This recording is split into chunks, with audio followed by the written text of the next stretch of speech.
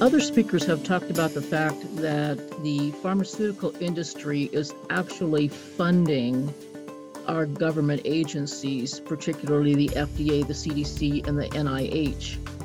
And we have seen that certain powerful heads of those agencies are in charge of dispersing that money, and they're dispersing some of that pharmaceutical money to gain of function research.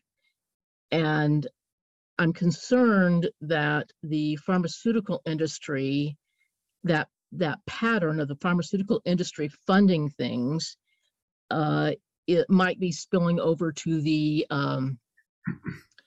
USDA. So can you talk about whether the pharmaceutical funding that's going to gain a function research might be infiltrating the USDA? Is the USDA also taking funding from the pharmaceutical companies? Are the pharmaceutical companies trying to infiltrate big food and would be worried about lobbyists and the USDA? That's a lot to unpack, Evelyn. I'm going to make a note because there's about 5 things in there. There's gain of function, there's regulatory capture, there's USDA on their research, and probably some more, which I didn't get down. So first of all, it's not just the money that going to the FDA that corrupts it. There's the political appointees put at the top are in charge, and they follow a political agenda, not a scientific one. So when the first Bush administration wanted to fast track GMOs, they told the FDA, promote GMOs, find a way to get it out there quickly with no regulation. And so the FDA created a position, Deputy Director of Policy, for Michael Taylor, who was Monsanto's attorney, outside attorney. And he had worked with Monsanto and a group of biotech companies before that to create a government framework where it was designed to get GMOs on the market with as little government oversight as possible. So when he was in charge of policy at the FDA, that's when the GMO policy was created. And he said in his policy, which he wrote, that the agency is not aware of any information showing that GMOs are different from other regular foods in any meaningful way. Therefore, no labeling is necessary. No safety testing is necessary. In fact, companies like Monsanto don't even have to tell the FDA if they want to put it on the market. After releasing that in 1992, Michael Taylor became Monsanto's vice president. And then later, under Obama, he went back to the FDA as the U.S. food czar. Now, when documents were made public from a lawsuit in 1998, 6 years after that policy was put into play, we realized it was entirely a fraud. The agency was aware that GMOs were different and dangerous. It was the overwhelming consensus among the scientists at the FDA. And they had urged their superiors to require long-term studies. But they were ignored by the person in charge who denied the existence of those concerns.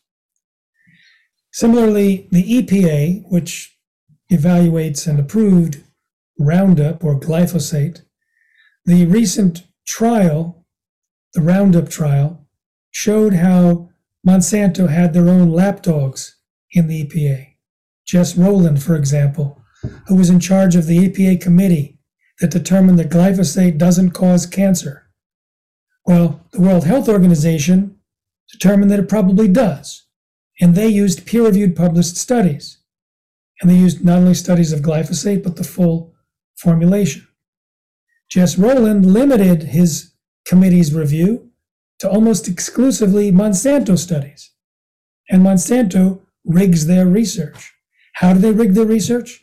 I have evaluated that for years with scientists, catching them red-handed. And I knew so many of the ways that Monsanto rigged research, but a new one came out during the trial. When they wanted to show that a certain amount of Roundup was absorbed into human skin, less than what was needed, they first took a human cadaver, cut the skin away, added Roundup, and found too much of it was absorbed, over 3 times the allowable level. So they took new human skin and baked it in an oven, then froze it.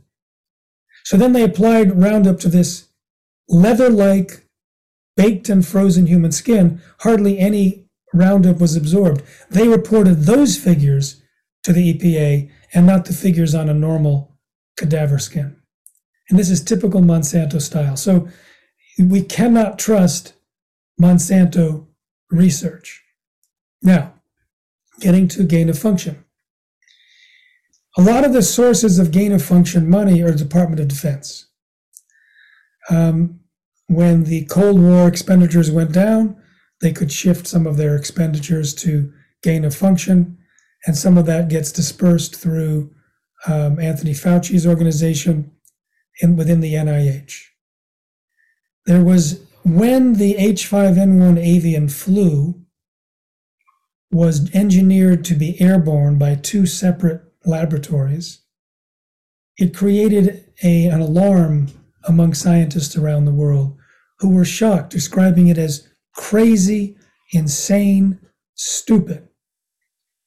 Because they knew that ferrets, which are stand-ins for humans in gain-of-function research, they could catch this pandemic disease now through the air. And what if it escaped? What if humans could also catch it through the air? The death rate was 52%. An earlier view looked at it 60%, but let's just say 52%. That could be devastating to the human population. Why create these in labs where a single accident could be a disaster? So in 2014, the Obama administration put a partial ban, but they had some loopholes. So money was still able to fund it, even though there was a ban on gain of function in the United States. That was overturned in 2017 under the Trump administration. So now there's a small handful of scientists in a very obscure but serious area of science that could destroy it for all of us. And whether the money is going from the pharmaceutical industry or more of it likely from the Department of Defense for so-called dual function research, we want that banned completely. I don't know if the USDA is doing any gain of function research. I haven't heard of any. I'm not an expert at it, so I'll leave that to you to find out if it's important. There's something going on right now, and that's an approval by the EPA to release 2.5 billion mosquitoes in Florida and California. So I remember arguing with one of the scientists at the company that makes these mosquitoes, Oxitec, back in 2014. And I told him he could be damaging the very gene pool forever. And you see, these mosquitoes are designed to reduce the population, and he considered them self-eliminating because they would give birth to sterile offspring. And he said, there's no way. He said, if we stop releasing them by the millions, they'll just go away. Well, a team of scientists went down and collected samples of mosquitoes in the natural population in Brazil 3 years after Oxitec released millions of mosquitoes. And they found in 60% of their samples, there were hybrid mosquitoes that had genetic information from the local mosquitoes combined with Oxitec's mosquitoes. And they were now a permanent part of the gene pool. And we don't know if those mosquitoes are more likely to be carrying disease or harder to kill. So he was completely wrong, but completely confident in his misinformation. I also asked him, his name was Derek Nemo. I said, Derek, have you tested the saliva from the female mosquitoes you're creating that are biting humans? Because they mostly release male mosquitoes, but ultimately millions of female mosquitoes got through their system. And he said, we're just now testing to see if the protein produced by the inserted gene is found in the saliva. And I'm thinking, he's already released millions of mosquitoes in 4 countries, exposing the population to these mosquitoes, and he's never tested the saliva. And now he's doing the wrong test. So I said to him, Derek, the process of genetic engineering can lead to massive collateral damage. It can cause changes in gene expression. I told him about a cystic fibrosis study where they took a cell, human cell, inserted a gene, and were shocked to find up to 5% of all of the genes that were active changed their levels of expression, producing more proteins or less proteins, turning on or shutting off. I said to him, shouldn't you be testing the full composition of the saliva and not just for one particular protein? I'll never forget his response. He said, good idea. Well, to this day, they've never published compositional research of the saliva that ends up inside human bloodstream from their genetically engineered mosquitoes. They have a 2.0 supposedly of mosquitoes that are supposedly work better, but the research does not support their allegations, and it could be a disaster. They want to release it in 12 California counties and expand their start in the Keys, which started last year or the year before, and introduce far more before even releasing the data of their results in the Keys. When we funded a Freedom of Information Act request into the Cayman Islands to find out what had happened from their trial there, they had claimed that the trial was a success and were asking the government to roll out the mosquitoes island-wide. But we caught them lying because in the Freedom of Information Act requests, it turns out they had failed. It was a complete failure. So when that became public, they quietly left the island and dismantled their operation there. So we've been caught red-handed lying about many things, and yet the EPA just went ahead and approved genetically engineered mosquitoes for our gene pool.